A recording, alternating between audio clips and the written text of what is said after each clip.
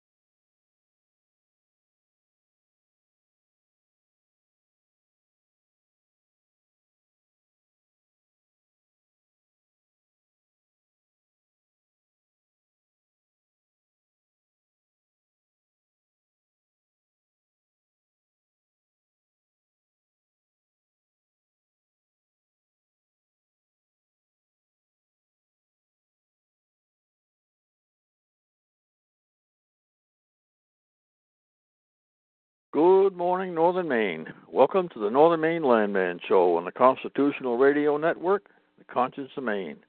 Broadcast today on TalkShoe Radio. Just Google it, search for the Northern Maine Landman, and you're in.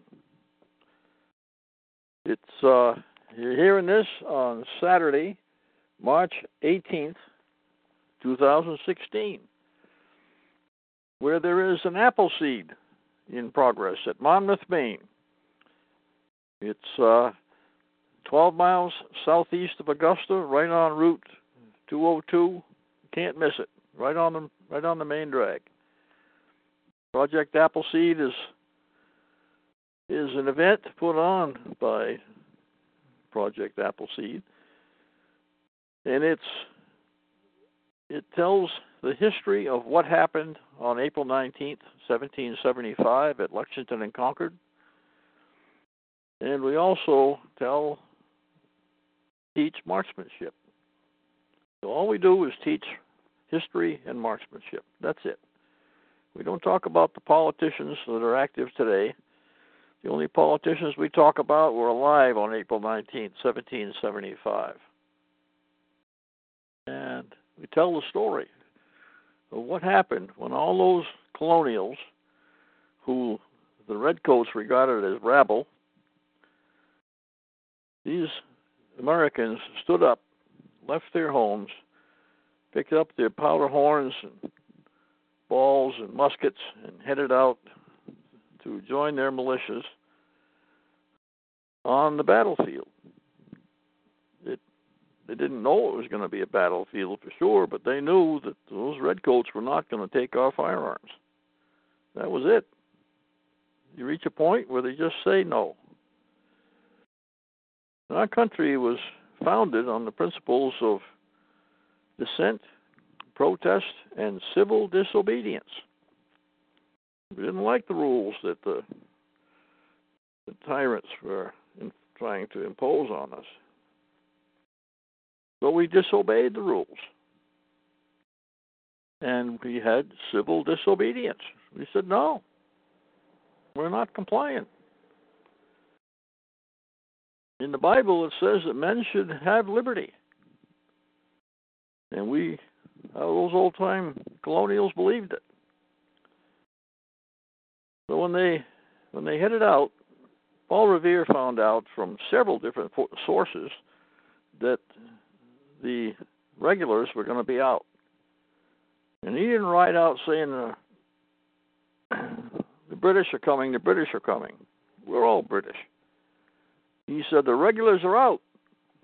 Those are the actual words that he used. And he would ride into a village, and he'd go one of three places. Middle of the night, 2 o'clock in the morning, go banging on the door. He would go to the storekeeper, who knew everybody in town. He would go to the minister, who knew everybody in town. And he would go to the doctor, one of those three or sometimes more than one. And he would notify him that the regulars were out and they were coming to Lexington, and they're going to try to get John Adams and capture him. And they were going to seize our firearms and our munitions and our provisions. This was April 19th. And it had been a long winter down there. And snow was gone. The farmers were just starting to get into their fields. And they turned out on Lexington Green, right in the middle of town. There's a fork in the road. And the left-hand fork goes to Concord. And the right-hand fork goes up to Bedford and Weymouth. Not Weymouth. Bedford and Rentham. And several other places. So that's where Hanscom Field is today, the Air Force Base and the civilian airfield. Anyway, and Route 2 today in Massachusetts is still called Battle Road because of the battle that occurred there. It was a running battle. It didn't take place in one place like the Battle of Saratoga, for example, a year later. It took place. It was a running battle along the road, and it's an adventure. It is a magnificent story of the courage that our forefathers showed. There was no good medical care. There was no Veterans Administration. There was no retirement fund or life insurance. They took those great risks personally, left their families, and went out onto the field.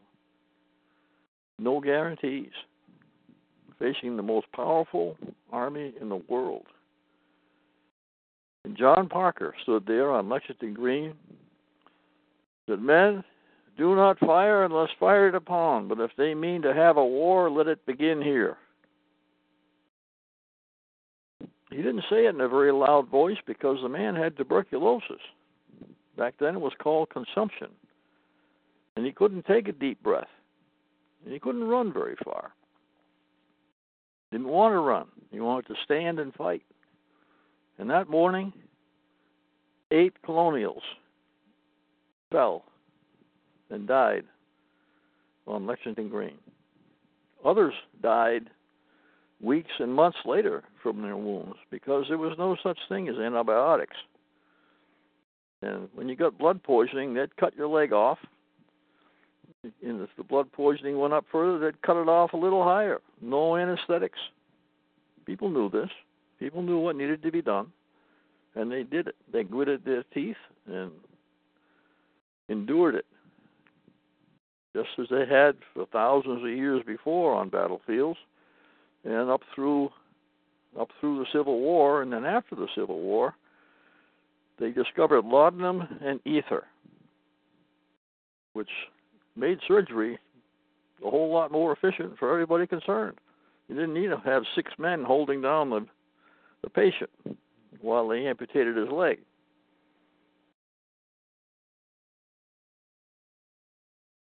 On Lexington Green, we had 8 men fall.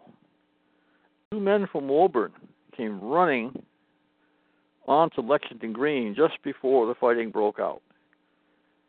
And John Parker's men had not all assembled yet. There were still people coming from their homes because they turned out at 3 o'clock in the morning and waited around for an hour, and they didn't see any redcoats coming, so John Parker sent them all home. He says, "Go home, but stand by. Be ready." It was cold out, 3 o'clock in the morning, April 19th. They didn't have down vests and insulated parkas the way we do today. They had woolen clothes, and it was cold out. So we sent them home to get warm. 2 men from Woburn ran on to Lexington Green before the full militia had assembled. John Parker said to those 2 men that he did not know, these men did not know John Parker, "Will you stand with us?" They looked at each other and said, "We will." And they fell in with the Lexington militia. Even though they were from Woburn, it wasn't their town, but it was their fight. I got a shirt on right now. On the front is embroidered 13 colonies, 1 nation, 1 people, 1 day. April 19th, 1775 is the day we became a nation.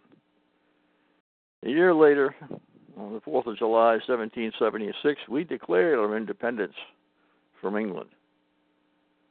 But on April 19th, 1775, 15 months earlier, we stood at Lexington Green and became a nation. They had congresses. Now, a congress is a group of people assembled for a purpose. And they had congresses earlier from all 13 colonies that had come together, and they decided that if the redcoats attacked Massachusetts, that the other colonies would come to their assistance. This was already planned. But there was a rule that they adopted. Do not fire unless fired upon. Do not start a revolution. Do not attack the redcoats, even though you disagree with them and you're thoroughly irritated by their conduct and behavior. Do not attack them, because if we attacked first, the other colonies weren't going to come and help. But they did. The other colonies did show up. Not that day, certainly, because it takes time, They didn't have ham radio. They didn't have cell phones. But when those redcoats came out to Lexington and beyond, they could hear musket shots and cannon fire and church bells ringing in the night. They knew that the populace was alarmed. They spelled it A-L-A-R-U-M. Alarum. That's how they pronounced it. Later in our language, they dropped the letter U and they called it an alarm. But that's how it all happened. And the reason that they were all alarmed all over the place is that when Paul Revere went into a village and said that the regulars are out, riders went out from that town to other towns. And riders would go out from those towns, and it spread like wildfire, all the way up to almost up to the New Hampshire border, almost down to the Connecticut line, west to Worcester, Massachusetts, and they sent a group of their militia back toward Concord, but it was all over by the time they got there. And later, they had people come from all over to resist the British at Bunker Hill. And after April 19th, 1775, the Redcoats were never able to leave Boston again by land. They had them bottled up in the city, and they didn't dare to come out and go out those roads. They knew what happened last time. They did not want to try it again. Now, this is a very brief summary as to what happened that day. But that's Lexington, okay, where the men from Woburn said they would stand with the Lexington militia. And then they went on out to Concord, and it's a big story. We tell it in three phases. We refer to it as the three strikes of the match. The first strike is, you strike a wooden match and it spits, but it doesn't ignite. And then that's up through Lexington and Concord. And then the first strike is Lexington. The second strike is Concord. Lexington, we didn't pursue the British from Lexington at that moment.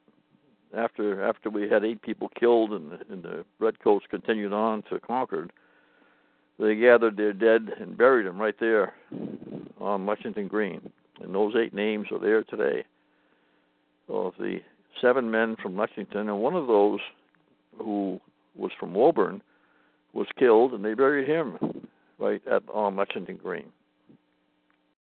Buried them all there and covered up the graves with brush so the British wouldn't dig them up. Then they went on to Concord.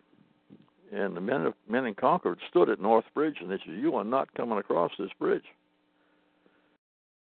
And a couple of shots rang out. The British were nervous, and they had their muskets cocked.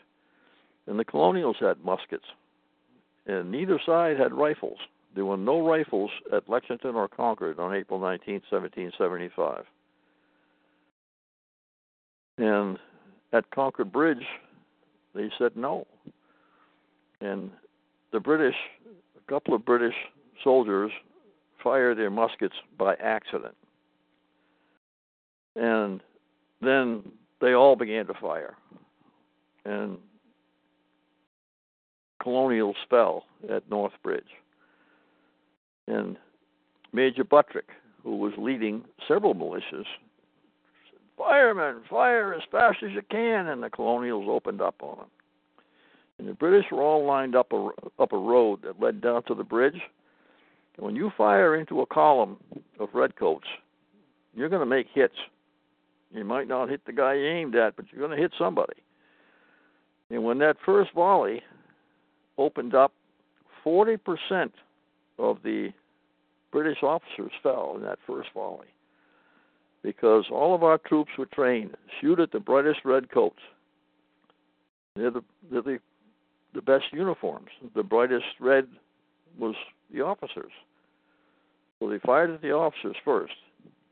The British regarded this as unsportsmanlike because the officers were kind of just, giving the orders, even in Europe, it was unsportsmanlike to shoot the officers because they might be nobility and they didn't want to shoot the other noblemen. You might need them to pinch hit and father some children in a different country. That's how nobility worked. It was kind of a gentleman's agreement that you wouldn't shoot the officers. Well, we had no such thing. We shot the officers. And they didn't have a first sergeant that would step up and take over. Without the officers, they were an unruly mob, and they were in panic. And they turned around, they ran. The most powerful army in the world turned around and ran at the North Bridge in Concord. What a remarkable thing. And there's I won't tell the whole story. You have to come to an apple seed, but you don't have to come to a 2-day apple seed. We will come to you. Project Appleseed does what we call Liberty Seeds. We come and we tell this story. We bring some of the flags that were used during the Revolutionary War. Most of the flags had a cross on them or had an evergreen tree. The pine tree or the spruce tree was regarded as a symbol of eternal life. They don't lose their leaves in the fall. They stay green all winter. And regarded back at that time as a symbol of eternal life. And people planted these as ornamental trees in their yards and around farms and stuff. And it was just, it was a morale builder to have evergreen trees in the wintertime because winters were tougher then. I don't mean that the weather was any tougher. The weather is probably just about exactly as it is right now. But conditions were tougher. I mean, you had to cut your firewood with axes and saws, and mostly axes. And that's how you put up your wood. Most homes, Ben Franklin had not invented the Franklin stove. They didn't have cast iron stoves. They had fireplaces. And they had fireplaces that with a single chimney and a fireplace in one room, and on the opposite side of the wall, a fireplace in a different room. And they kept the home fires burning. They knew how to make fire without matches, using a bow and dry hardwood to make a spark and blow on it and ignite. So they could start a fire without a match. I could start a fire without a match in a pinch. But went out to rescue somebody. I got an emergency call, and somebody was out in the woods, and probably very few people knew where this person was, so she called me. And she had tipped her snowmobile over in April, and she was stuck, and she was in trouble. She had hypothermia. I said, well, I'm coming, but it's going to take me a while. I had to put on my own heavy clothing, waterproof, and I also had to load the snowmobile on a trailer and go from my house out to Carroll and out into the Willy Waws in the backside of Carroll to make a rescue. And if I got stuck, I wanted to have a fire. It was raining. It was about 33 degrees and rain at that moment. And I was dressed. I was going to be warm and dry. But if I was going to be stuck out there beside the trail and not be able to travel, I was going to have a fire. I didn't have a match. I had a 1-pound propane bottle with a self-igniting torch. I could have a fire. That was in my rescue toboggan because I didn't know what I was going to find when I got there. I had a rescue toboggan behind the snowmobile, and I found this lady, gave her a ride out to where her sled was tipped over, got her sled tipped right side up, and she'd gone off the hard surface of the trail into some soft stuff, and it was wet. It was raining. It was, you go right to your knees when you step off the trail. So got her home. She went in. We had a cup of hot tea, and I called my wife. Says, "Hey, I'm indoors in Carroll. I'll be heading out in a couple of minutes right after I have a cup of tea." And got back on my sled, and rode back out to Route 6, where my trailer was. And a heck of a time turning my sled around, getting it back up on the trailer because my carbines were worn out on the skis. But I made it home. This grand total of about 3 hours. But helped the lady. She was in trouble. She was in serious trouble. She had hypothermia, but she had a nice warm house. She turned up the thermostat. 6 miles out in the woods, and gas heat and wood heat. She's very independent and self-sufficient individual, but anybody can get in trouble. I know of a situation where a man came to his camp on Junior Lake years ago now, 25 years ago. Came out to his camp in the spring, and of course the camp's faced the lake. The back of the camp is away from the lake. And he came out to this camp and stepped up on the front porch, and there was a broken window in his door. The window had 9 panes of glass in the front door, and one of them was broken by the doorknob. He said, "Oh no, this camp had been in the family for years and never had any trouble."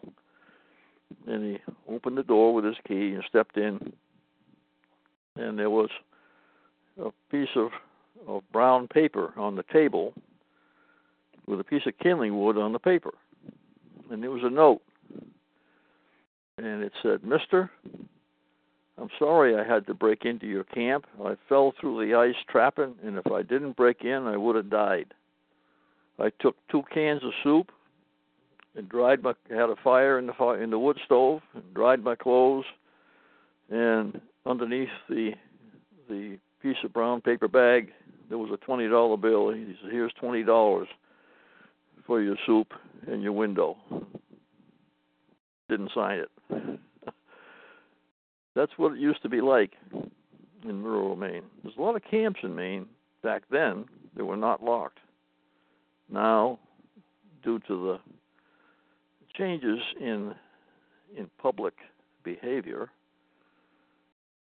most camps are locked. A lot of camps are barred with iron bars and rugged doors. I mean, you'd have to take a chainsaw to the building to get in.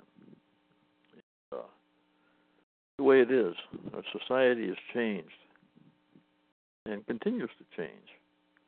So we may come back. We just might come back.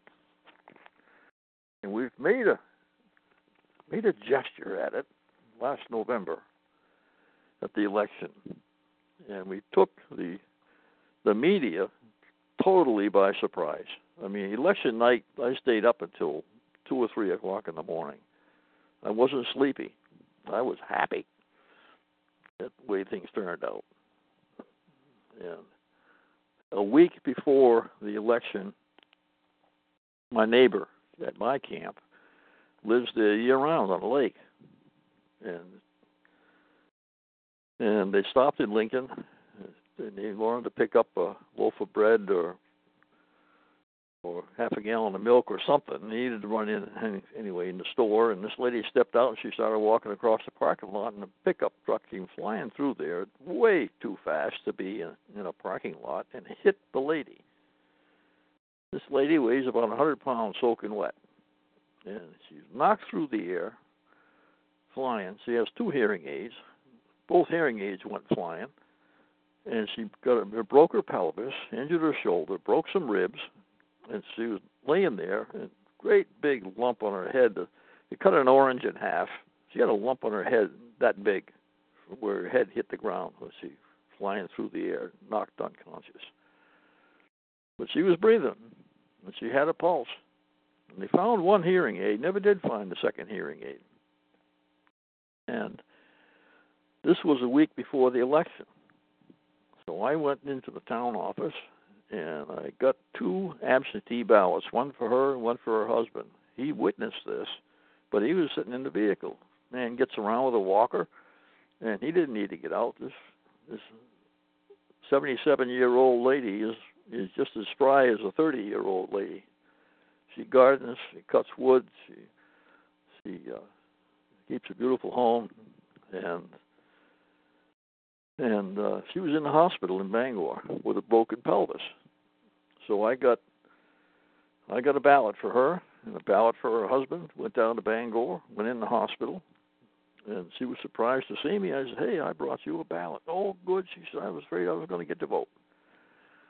So I showed her that, she had to sign the envelope, but don't sign the ballot. Okay. So I went to step out of the room. She said, "Oh, come on in. You stay right here." Okay.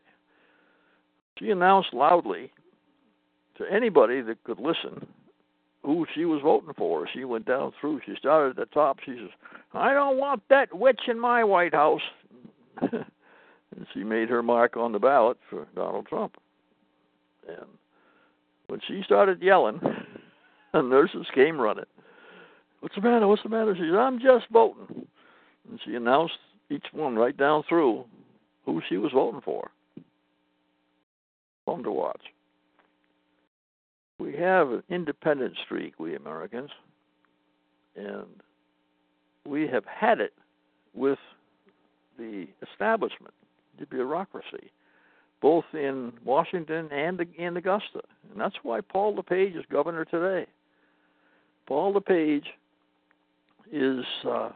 was elected with more votes than any other governor in the history of the state of Maine. Grassroots love him. The establishment and the progressives hate him. That's the way it is. They just do not like Governor LePage. And the newspapers don't like him. So, finally, we've got a governor in there that has got some common sense and sticks up for the people.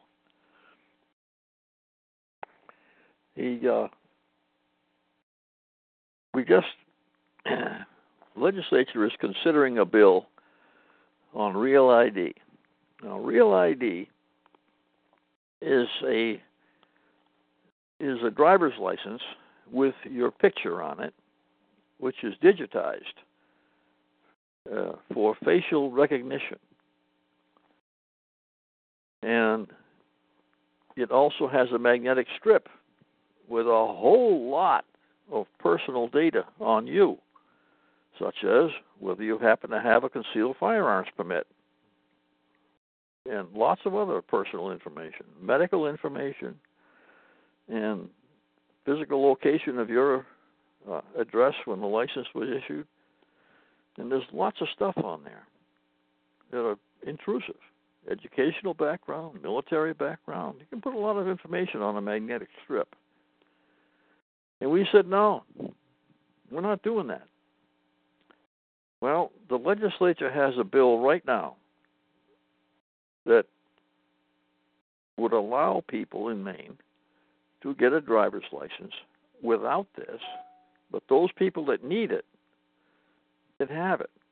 So if you got a guy that works for Chinbro and he's a welder, or he's a heavy equipment operator, and they're doing a job at Portsmouth Naval Shipyard, okay, there's just an example, or Bath Iron Works, or wherever, and they need to do some construction, and Chinbro gets the bid. If you got a Maine driver's license, they won't let you in the gate at Portsmouth. So Chinbro's got to hire people from other states to do this job. We're going to have a driver's license that has the chip in it and the magnetic strip and all of the personal information in there. If you want it, that's going to cost you $55 for that driver's license. But you can have an ordinary Maine driver's license without all that personal information and biometric information, blood type and everything in there. All your personal information is going to be on that strip. If you opt for it for $55, you can get a regular Maine driver's license for $35. It's still going to have your picture and your date of birth, and it's going to have your home address. But it's going to be just like the driver's license you have today if you opt out of this. Now, I don't intend to fly. I haven't flown since much of this stuff started. When they came out with the intrusive Homeland Security policies that they have, I quit flying. I just don't fly.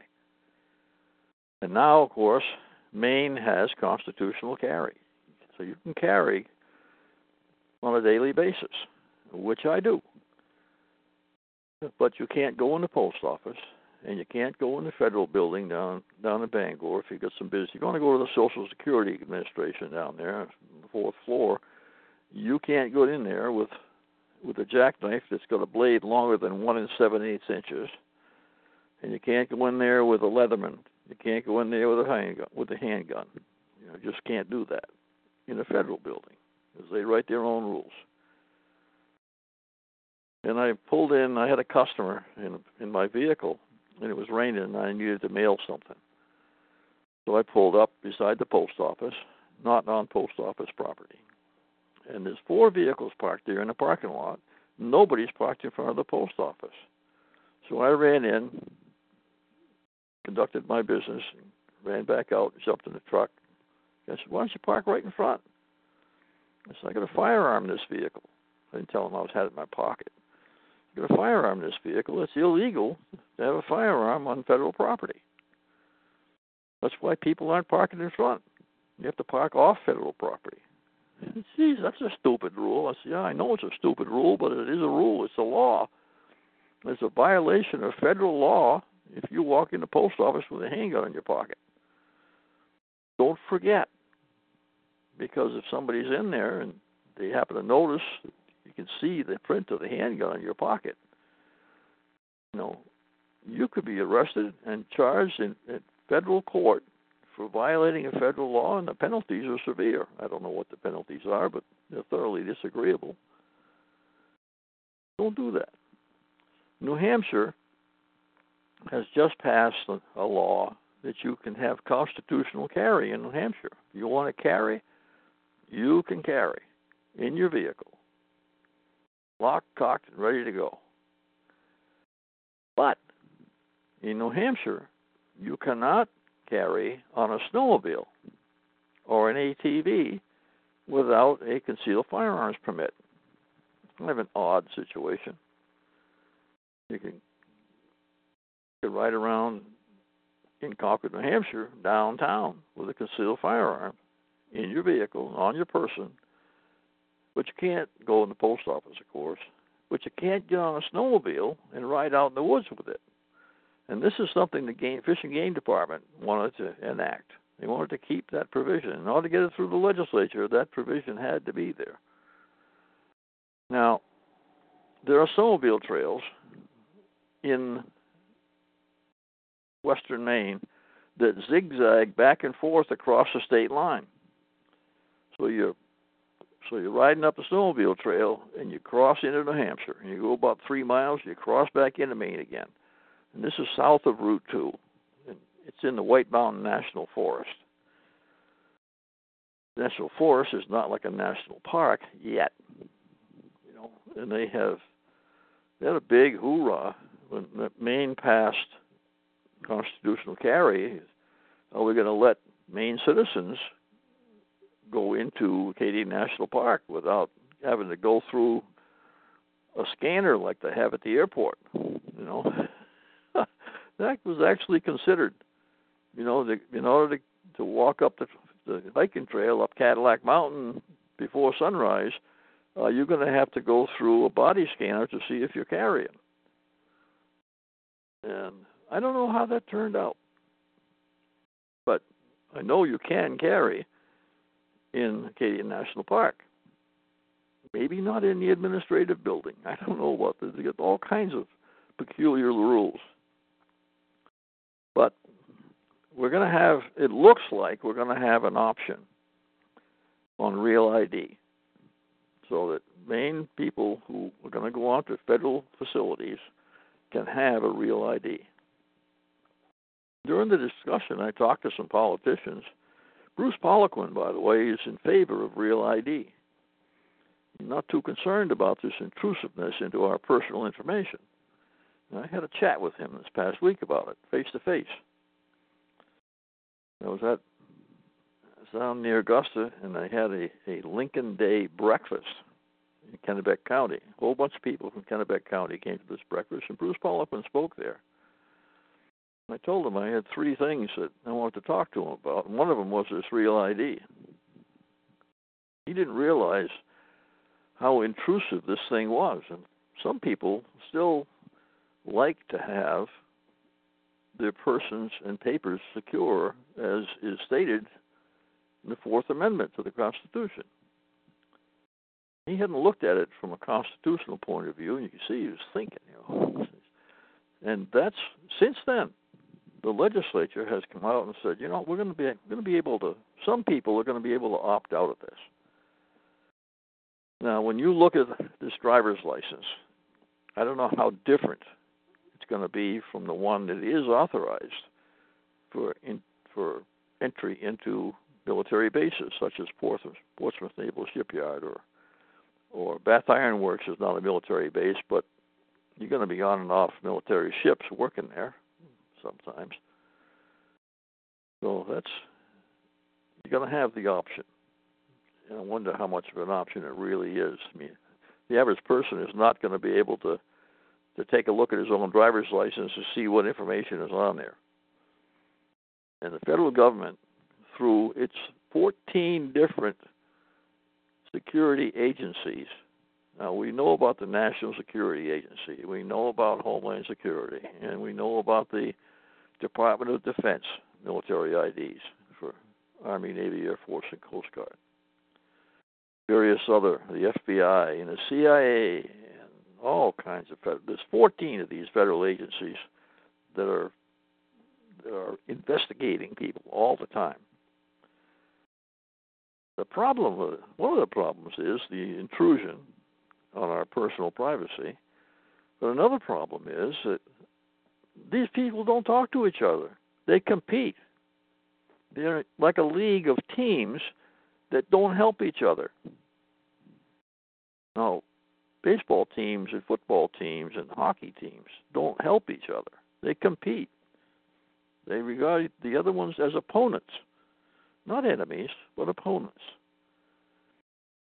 And they try to achieve tactical advantages from each other and still do it within the law. Federal government agencies are competing with each other, and they're not doing it within the law. Those Congress critters stood up there and holding hind legs down there in Washington, and they swore, no, they weren't surveilling people. Well, guess what? The IRS was attacking Tea Party people. If you were active in the Tea Party, the IRS would just harass you and harass you. You and your business and your friends and everybody associated with you was attacked by the IRS. Illegally. Nobody ever went to jail about that. Yet the progressives in our country want to let in all these ISIS people that want to behead us into our country without even looking at them, without even questioning them. If you've got somebody from Bulgaria, okay, which is kind of a small, relatively quiet country in Europe. It's on the west shore of the Black Sea, and it's a farming and industrial country. If you want to come to the United States on vacation, you have to go to the United States Embassy and get a visa. And then you can come to the country. You can spend 15 days in America. You want to have a little cushion on the end in case you get delayed, so that your visa doesn't expire. And they'll stamp your visa. It says, yep, he's got a right to be here, and then he goes home and they stamp it again on the way out. That's the way it's supposed to work. But Barack Hussein Obama was sending private jets down to Nicaragua, El Salvador, Ecuador, and flying teenagers up here into the country on private jets. Turning them loose, no visa, no vetting of any kind, and then they could send for their family. And they would come up, because you don't want to break up families, so the whole family's got to be here. And next thing you know, it's the aunts and the uncles and the grandparents. They want to come up here and collect Social Security, even though they never worked here, we're never citizens here, but we put them on Social Security and free Medicare. Meanwhile, under Obamacare, you've got the truck driver who drives a logging truck, and he's going to pay $7,000 a year to insure his family, or they'll put him in jail. This is what's happened in our country. Talking about getting on the base at Bath Iron Works, for example, onto the ship. Now the environmentalists have come out and they said they don't want the state to dredge the Kennebec River. Well, rivers wash sand downstream. The current moves sand. The moving ice grinds away at the riverbanks, and sand flows downhill to the lower portions of the river, and the motion of the current rolls the sand along going downstream, and it forms sandbars. The environmentalists don't want the state to dredge the Kennebec River so that the new ships can be launched and go downriver from Bath. You got 5,500 people working at Bath in various capacities. Secretaries, administrators, computer people, engineers, welders, and ship fitters. We make the best ships in the whole world. We really do. They launched the Zumwalt down there. I met Vice Admiral Elmo Zumwalt in Vietnam. I was at a place called Na Bay, which is on a peninsula about 15, 20 miles south of Saigon on the Ba Sac River. No, on the Long Tao River. The Long Tao River comes from the South China Sea up to Saigon. And tankers, Dutch tankers, owned by Royal Dutch Shell, would come up the river, unload in Saigon or near Saigon, down up at Long Binh, just above Saigon. They'd unload jet fuel and various other products. And back down the river they go. And one of my jobs was to fly overhead cover for these ships so that the Viet Cong didn't shoot at them. Or if they did, we'd shoot back at the Viet Cong and suppress that fire. The ships were very happy to have this overhead cover. And then we went up into Cambodia, protecting ships going up to Phnom Penh in Cambodia. That was a bad place. No friendlies up there. So one day the ship got down to the mouth of the river at Long Tao, which is a little fishing village. That's the river is named after the Long Tao River. And the captain called the radio and says, "How did you like the beer?" "What beer?" "Well, last time we gave some Dutch beer to the boats and told them to pass it on to you." "Captain, that is not a viable plan."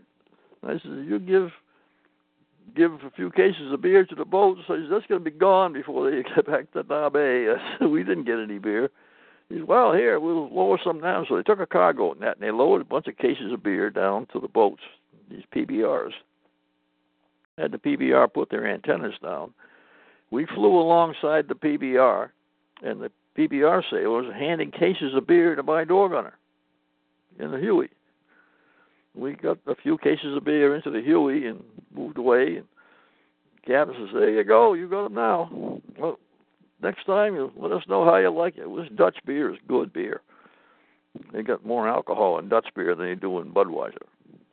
So anyway, we flew back up. And then the captain had taken a picture of the PBR sailors handing cases of beer to my door gunner, and he sent a letter to my commanding officer thanking us for providing the overhead cover. Well, the captain got in his personal Huey and flew up to our base. We had a little chat.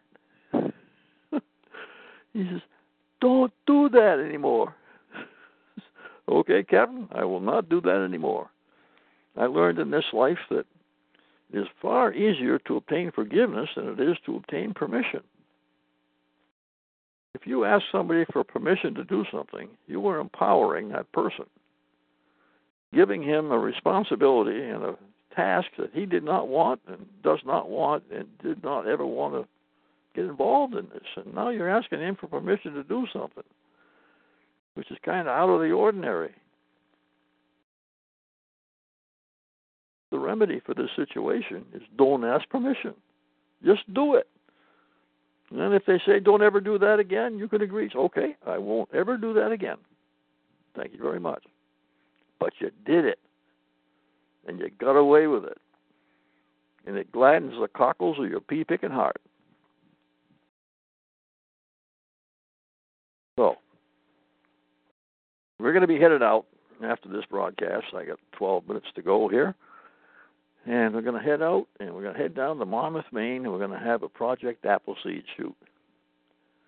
We refer to these shoots that occur in such conditions as winter seeds, because it's shot in the wintertime.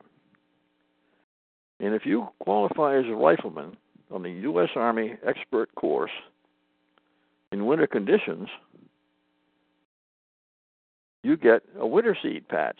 It's just like the regular apple seed patch, which comes in either tan or olive. You can sew it on your jacket or frame it and hang it on the wall, whatever you want to do with it. You get one. The winter seed patch is blue, white, and black.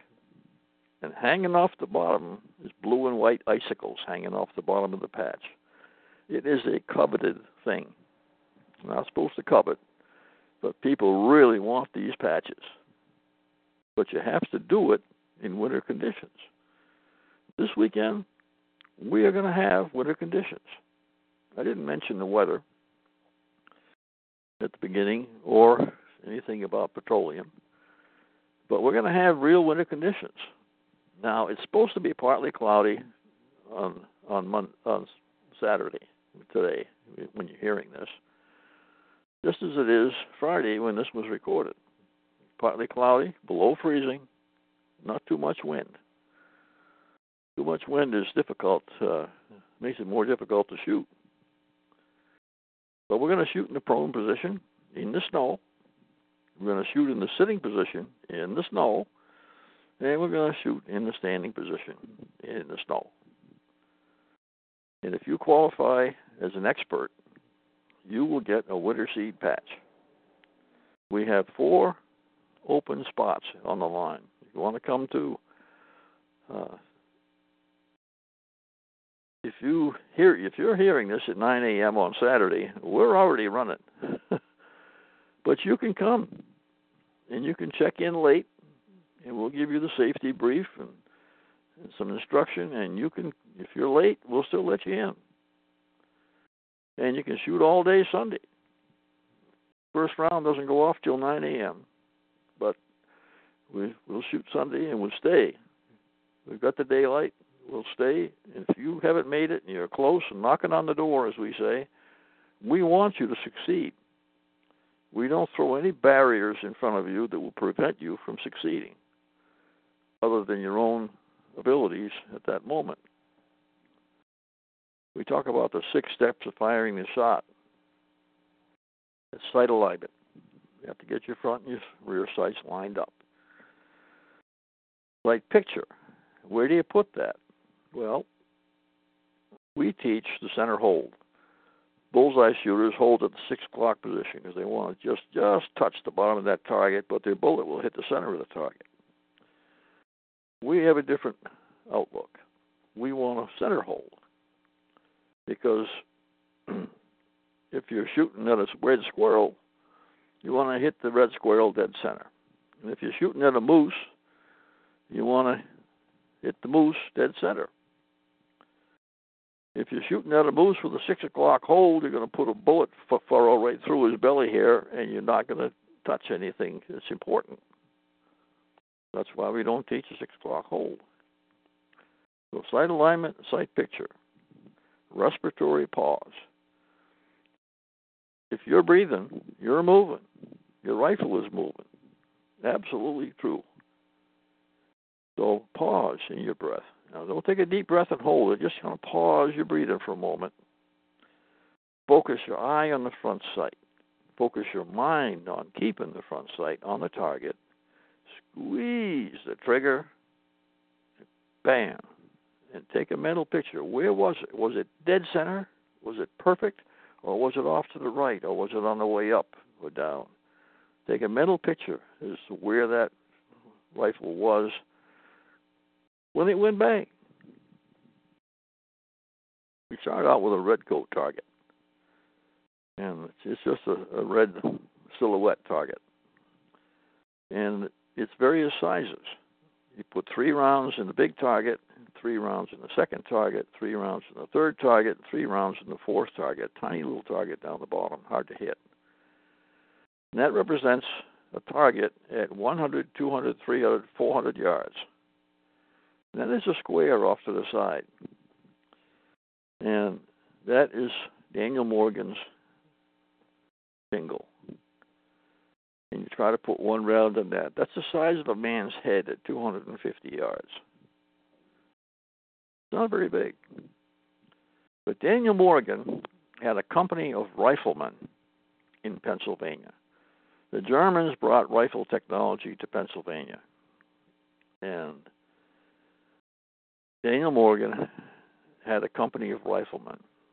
To belong to Daniel Morgan's rifle company, you had to be able to hit a pumpkin at 250 yards. Now, there weren't any 1,000-pound pumpkins at the county fair in 1775. A pumpkin was the size of a man's head. If you could hit a pumpkin at 250 yards, you could be a rifleman. If you couldn't hit it at 250 yards, you could be a cook and peel the potatoes. And once you made it, you were a rifleman. It was a status symbol. Daniel Morgan wrote a letter to King George in England. He said, King George, if you have any idea of sending any more officers over here to America, you tell them to put their affairs in order before they leave, because there is not a rifleman in my company that cannot put a rifle ball through a British officer's head at 250 yards. Whoa, that caused a sensation in London, I'll tell you. So, a lot of British officers decided they would rather go to India instead of America, because the civilians in India didn't have rifles. So they wanted to go to India with their families. Most of the officers that traveled, they didn't go for a 6-month tour or an 8-month tour and come home. They went for years. They were posted to places like Kabul in Afghanistan. In 1830, in Afghanistan, the British diplomats, soldiers, and merchants at the Grand Market in Kabul celebrated Christmas. And the Afghanistan chiefs, the Ghizni chiefs, were insulted because it was an insult to the prophet that we had established, that we had celebrated Christmas honoring Jesus Christ in Afghanistan. And the chiefs came to the British consulate and they said, you got 2 weeks to get out of town. You go back to India. You leaving Afghanistan. There were 12,000 Brits in Afghanistan. They said, you got 2 weeks to get out of here. The following day, the chiefs came to the consulate again and says, we don't see you packing. You've got 13 days to get out of Afghanistan. He says, we can't go up through the Khyber Pass to India. There was no Pakistan back then. We can't go up through the Khyber Pass to India in the wintertime. And he says, you've got 13 days to get out of town. Now, 13 days later, the Muslims in Afghanistan marched the British out of Kabul. 12,000 of them, men, women, and children. They marched them out of there, back toward India. And they cut the throat of the last one in line to keep them moving. They cut the throats of all 12,000 British as they went up through the Khyber Pass. The last one in line, they cut their throat. And there was a doctor who had treated the children of the Ghizzly chiefs, and they liked this doctor. And they sent him across the line into India on a burro or a donkey with a note that don't come back. This is what we face today, is savages like this. This history is not taught in schools. They're not taught about John Parker standing on the green on Lexington and said, "Do not fire unless fired upon, but if they mean to have a war, let it begin here." You talk about the courage of that man, 38 years old, with tuberculosis, standing there. He could have stayed in bed that day. He stood there as an American leader. And think of the British, men, women, and children, marching up through the Khyber Pass, being sniped at by Ghizzly warriors on both sides, and having their throats cut. Men, women, and children all the way to India. 12,000 Brits. And Dr. Boyden came to me. Dr. Boyden. It's all up there, folks. Just a couple of pages back. I don't have to look this stuff up. Dr. Boyden went across into India with a note that said, "Don't come back." There's a great trading center there in the market in Kabul. Afghanistan borders China. Way up in the northeast corner, they have a Chinese border. And I mentioned a few weeks ago about the Uyghurs. The Uyghurs are a very fierce people in western China. They're Muslims in China, the same as the Muslims in Afghanistan. And the Uyghurs are a fierce people, and Genghis Khan used the Uyghurs as bodyguards. That's how tough these guys were. And there were 4 Uyghurs in Gitmo. And they says, "We got to turn these guys loose." So they sent them to Bermuda.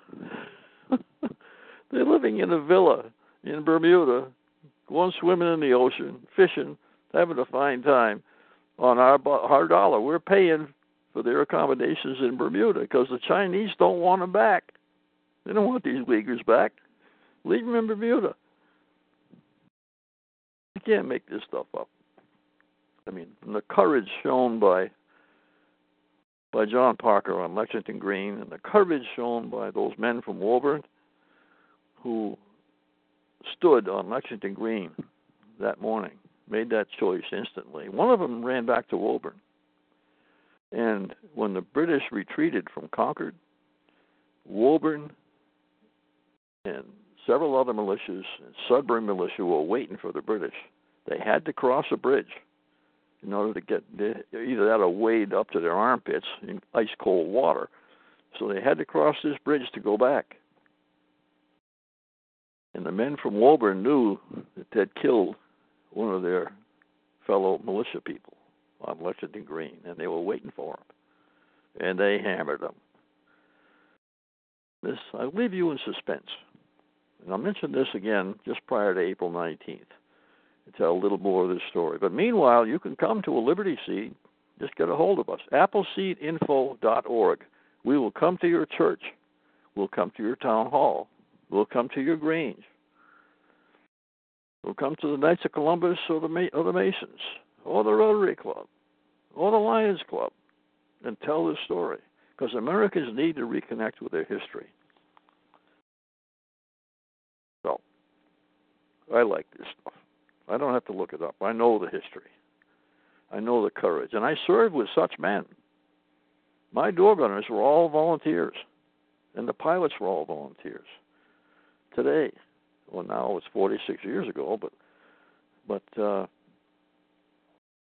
46 years ago today, I was flying in the Mekong Delta with such men as the men that stood on Lexington Green. This has been the Northern Maine Landman Show on the Constitutional Radio Network, the Conscience of Maine, broadcast today on TalkShoe Radio, on the Internet. Just Google it, And search for the Northern Maine Landman, and you'll find me. About 257 shows in the past. So if you ever get really bored on a snowy day, you can listen to some of these shows. And like another famous radio broadcaster, I'm right 99-point-something% of the time. If I ever make a mistake or an error, feel free to contact me, and I'll correct it. I've done it. I made a mistake, and I corrected it. Be safe. God bless.